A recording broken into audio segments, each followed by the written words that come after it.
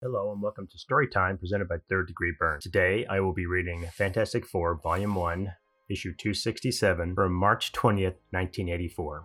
Our writer, artist, inker is John Byrne. Our colorist is Glynis Wein. Our letterer is Michael Higgins. Our editor is Bob Budiowski. And our editor-in-chief is Jim Shooter. When you hear the tone, turn the page. We have a wonderful front cover showing Reed Richards battling the four arms of Dr. Octavius over a very stylized New York City skyline. Our story is titled A Small Loss. We open on a hospital room with Reed Richards, Michael Morbius, Bruce Banner, Walter Langkowski, and Alicia Masters, and She-Hulk, Jennifer Walters. Reed, Dr. Octopus, Langkowski, have you lost your mind? No, I haven't, Reed, and if you put aside your immediate emotional response, you realize I'm right. Otto Octavius is the only man who can help us. She-Hulk thinks, I still can't believe I'm part of all this. I've been hanging around with the Avengers for months, but now that did nothing to prepare me for being one of the Fantastic Four. When the Thing asked me to take his place after we finished our cosmic battle, I guess I looked upon this as a real chance to legitimize myself. Ever since the blood transfusion from my cousin Bruce transformed me into the She-Hulk, I've been something of a joke in the public eye. Even becoming a full-time Avenger helped only a little. I'd hoped being accepted by the Fantastic Four would be the clincher, not to mention an honor and a whole lot of fun. Instead, I find myself standing here with all the colossal strength absolutely useless, just a big green ornament, this gathering of intellects. See Marvel Superheroes Secret Wars on sale now, for why the She-Hulk is a member of the Fantastic Four. Look who I'm in the same room with, Michael Morbius, the world's leading authority on blood radiology. Strange looking though he may be, the two top experts in the field of radiation research, Canada's Walter Langkowski, and my own cousin Bruce Banner, also known as the Incredible Hulk. To top the list off, Reed Richards, Mr. Fantastic, perhaps the greatest brain since Einstein. I may have been a hotshot lady lawyer in California, but compared to this group, I'm a kindergarten dropout. And why are they all here? To try to help Reed's wife, Susan Storm Richards, the invisible girl, who is in danger of losing her life and that of her unborn child. Reed thinks it's because of an unknown radiation the FF were exposed to while in the negative zone. Editor's note, see FF 251 to 256. They had difficulty with delivery of their first child, little Franklin, but this seems much worse. Wait, what's Reed saying? I appreciate what you're saying, Walter. Otto Octavius was once the world's top radiation man, but he's a criminal now, known to be psychotic. You cannot believe I would risk Susan's life by depending on the aid of a felon. Why not, Professor Richards? I am here, am I not? And no one can be a greater criminal than the erstwhile living vampire, says Morbius. No, Michael, your situation was different. You were the victim of an experiment gone wrong. No, Morbius is right, Reed, says Bruce. We can't dismiss Otto Octavius because he's on the shadowy side of the law. We've all been that side of the street. Consider my own situation before I learned to control my hulking alter ego. Flashback. Once Otto Octavius was a scientist, a man much like you or me, seeking to unlock the secrets of nature. His chosen field was radioactivity, and he was the very best. He'd created a set of robotic arms to do the dangerous work at long distance. It was these arms which had his co-workers calling him Dr. Octopus. And then the day tragedy struck. A small-scale chain reaction blasted him and his arms with unknown radiation wavelengths. He survived the blast, but he'd suffered terrible brain damage.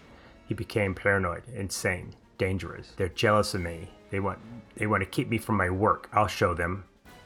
I'm stronger than any of them.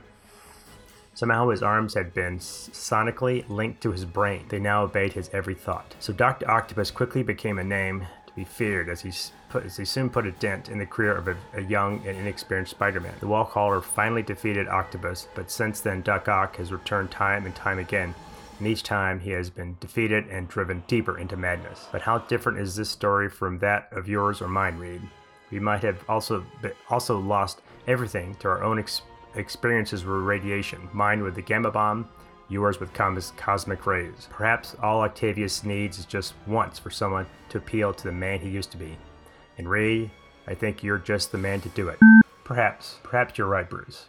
Octopus was recently captured again. The last I heard, he was being held in the South Brooklyn Psychiatric Facility for observation. I suppose I could... Oh, Dr. Lansing, how is my wife? Stable for the moment. We're still getting some disturbing radiation levels from the child, but for the moment, these seem to have peaked. Then it would be all right for me to go in and see her one more time. Yes, but just you alone. This time, please, these other gentlemen can wait out here. I don't want her exposed to any more stress than she already is. Soon, Reed's inside her room. Shouldn't be gone too long. This one last expert is nearby. There's more to it than that, isn't there? I know you too well, darling. You're trying to keep something from me. No, Susan, it's just that I... Don't read.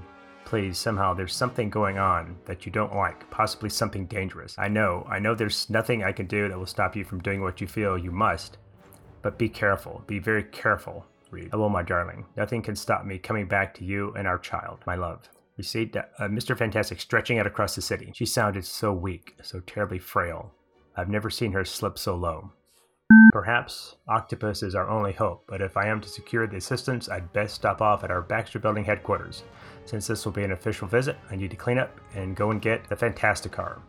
If I'm able to persuade the doctors to release Octavius into my care, I'll need this vehicle to get him back to the hospital. Now, it shouldn't take more than a few seconds to reach the South Brooklyn Psychiatric Facility. I'll land on the roof so as not to startle the patients in the yard.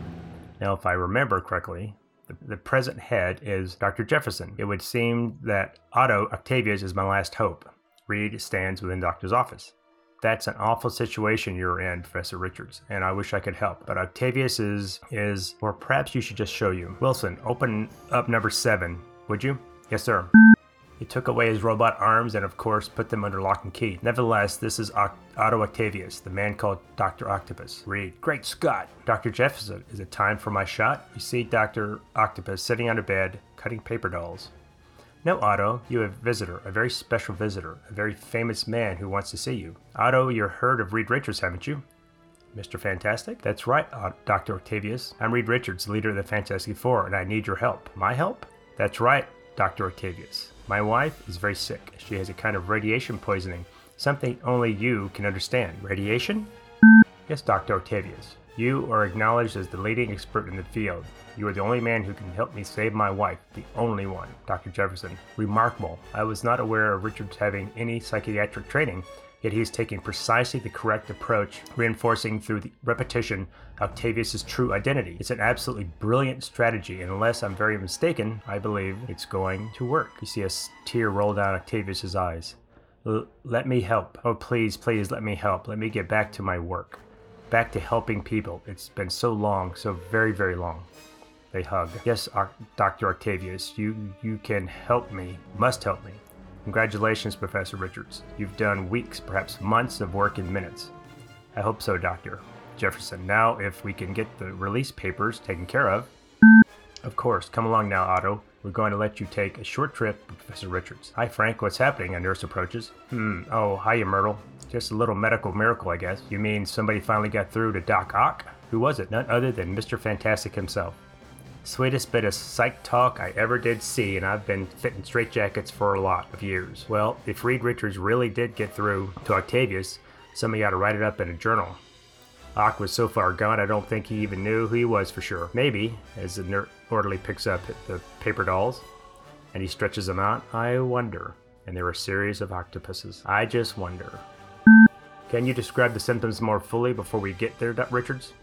Of course, Dr. Octavius. Reed thinks to himself, Bruce was absolutely right. Octavius is completely his old self again. We only hope and pray he will be able to stay that way. They head towards the city, and they pass a Spider-Man billboard by the Daily Bugle. Primary manifestation seems to be purely rational, a steadily increased level of unknown wavelengths from the fetus. We see the reflection of the billboard in Octavius' eyes, and he seems distracted, almost in pain. Yes, go on. I feel most unwell. Most unwell. We cut to New York Police Department security holding area. See a series of armed guards and a high-tech forklift carrying Dr. Octavius' robotic arm. Stand back, stand clear. We're transporting Dr. Octavius' arms to the Supermax security holding cell. Supermax? Are you kidding? We're 70 feet underground, surrounded by 12-foot thick reinforced concrete and guards. What's more secure than right here? Don't knock it, Jack. Hey, did you see that? No, wait. Got a sudden bilateral shift along vector 3, 9, or 7. Holy spit, as the arms extend out and crash into both walls. The arms, they've been activated. Emergency, emergency, emergency. All personnel to security corridor 17B. Emergency. The arms have gone wild. They are attacking all of the guards, throwing them about, smashing into them. What in the name of? One takes a robotic arm right to the faceplate. Oh! Look out! Order the men to fall back. We can't stop those arms this way. Security Central. Security Central. This is number 2 Baker Squad. Order our men out. Close containment doors. Execute program C57D. Repeat, C57D. Come on, move it, everybody. Did everybody get out? Not everybody. Hans is still in there. As we see the arms reach up to the ceiling and smash through the reinforced concrete and begin to tunnel their way through the surface. They emerge in front of a taxicab and start making their way across the rooftops. Attention all units, attention all units. Dr. Octavius's arms are active and at large. Repeat, active and at large. Cut back to the Fantastic Car. The doctor's still feeling most unwell. Octavius, what is it? What? As we see the arms reach over a distracted Reed Richards and the Fantastic Car. They grab him around the neck. His arms, great Scott. It's Octopus's robotic arms. They pull the two men from the car as the car crashes to the ground.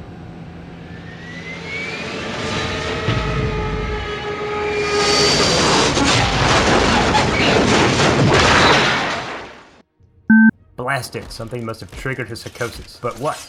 What surely only Spider-Man could, of course. It must be one of those wretched Daily Bugle posters. J. Jonah Jameson has Spider-Man threat from menace plastered all over the city as Reed Richards wrestles with the arms, stretching his body to the limit. These arms are taxing my limits of my ductility. Got to tether myself so I can fight. My last body has been a tremendous bonus in my scientific work and in our battles against evil, but I've never had to deal with an unliving analog to my powers. But where is Octavius himself? I saw him lifted from the Fantastic Car. Then there, he spot the doctor on a rooftop, sitting against a wall. He's on that rooftop, but he's not doing anything. He seems confused, disoriented. Could it be that some other mind is controlling his arms? That his attack was nothing to do with his psychosis? Or could it be that he has so totally submerged his Dr. Octopus persona that it is his unconscious mind that is controlling the arms? That must be it. Octavius himself is unaware of this assault, so must find a way to neutralize the arms before his mental barriers are broken. But first, I'll have to survive long enough to counterattack. Even in my elastic state, my body still has the usual nerve endings, ganglia, and the arms are hitting pressure points. Reed and the arms crash into a building with a loud scratch.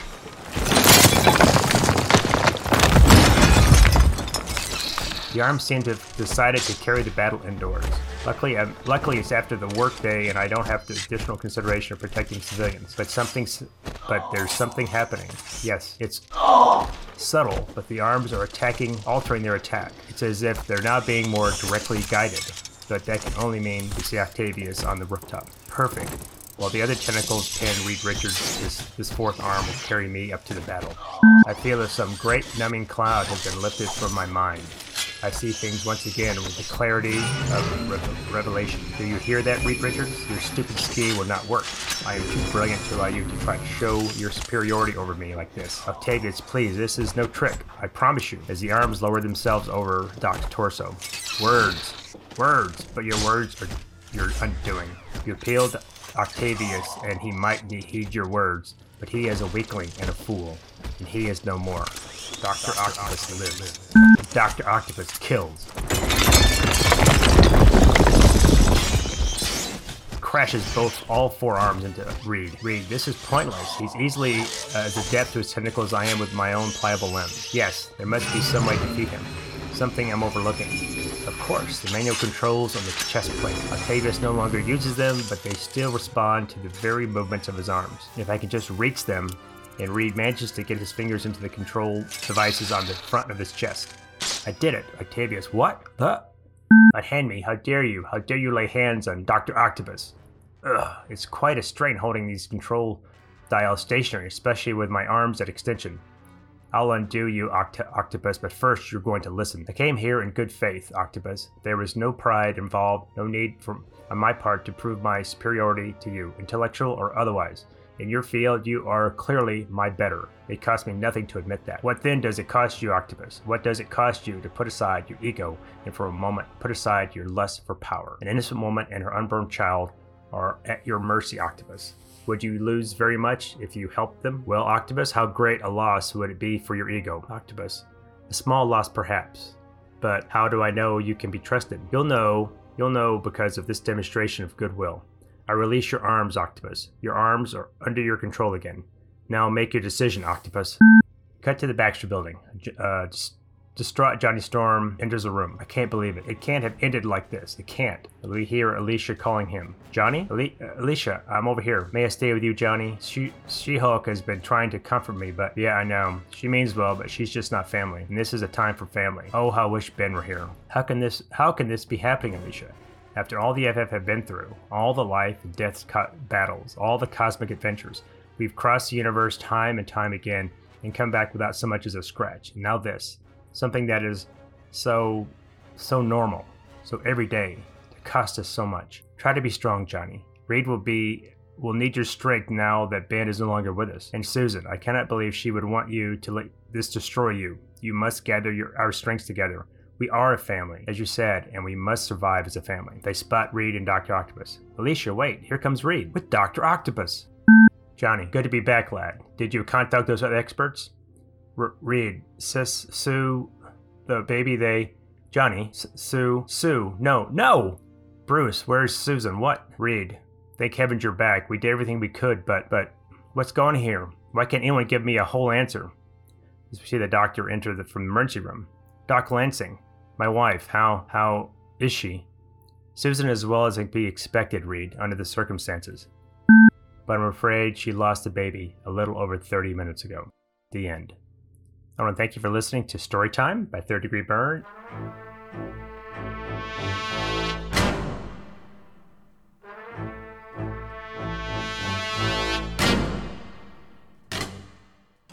Thanks for listening. You can find us and many other great shows at twotwofreaks.com. That's TWOTRUEFREAKS.com. Third Degree Burn is spelled with the number 3, RD, DEGREE and is part of the Two Freaks network of shows. Follow us on Facebook and Twitter. Just look for Third Degree Burn, spelled with the number 3, and Burn spelled BYRNE. Compliments, complaints, and recipes can be sent to gottagetburned@gmail.com. That's GOTTAGETBYRNED@gmail.com. Drop us a line and tell us how we're doing. Till next time, this has been Third Degree Burn. Some men aren't looking for anything logical, like money. They can't be bought, bullied, reasoned, or negotiated with. Some men just want to watch the world burn.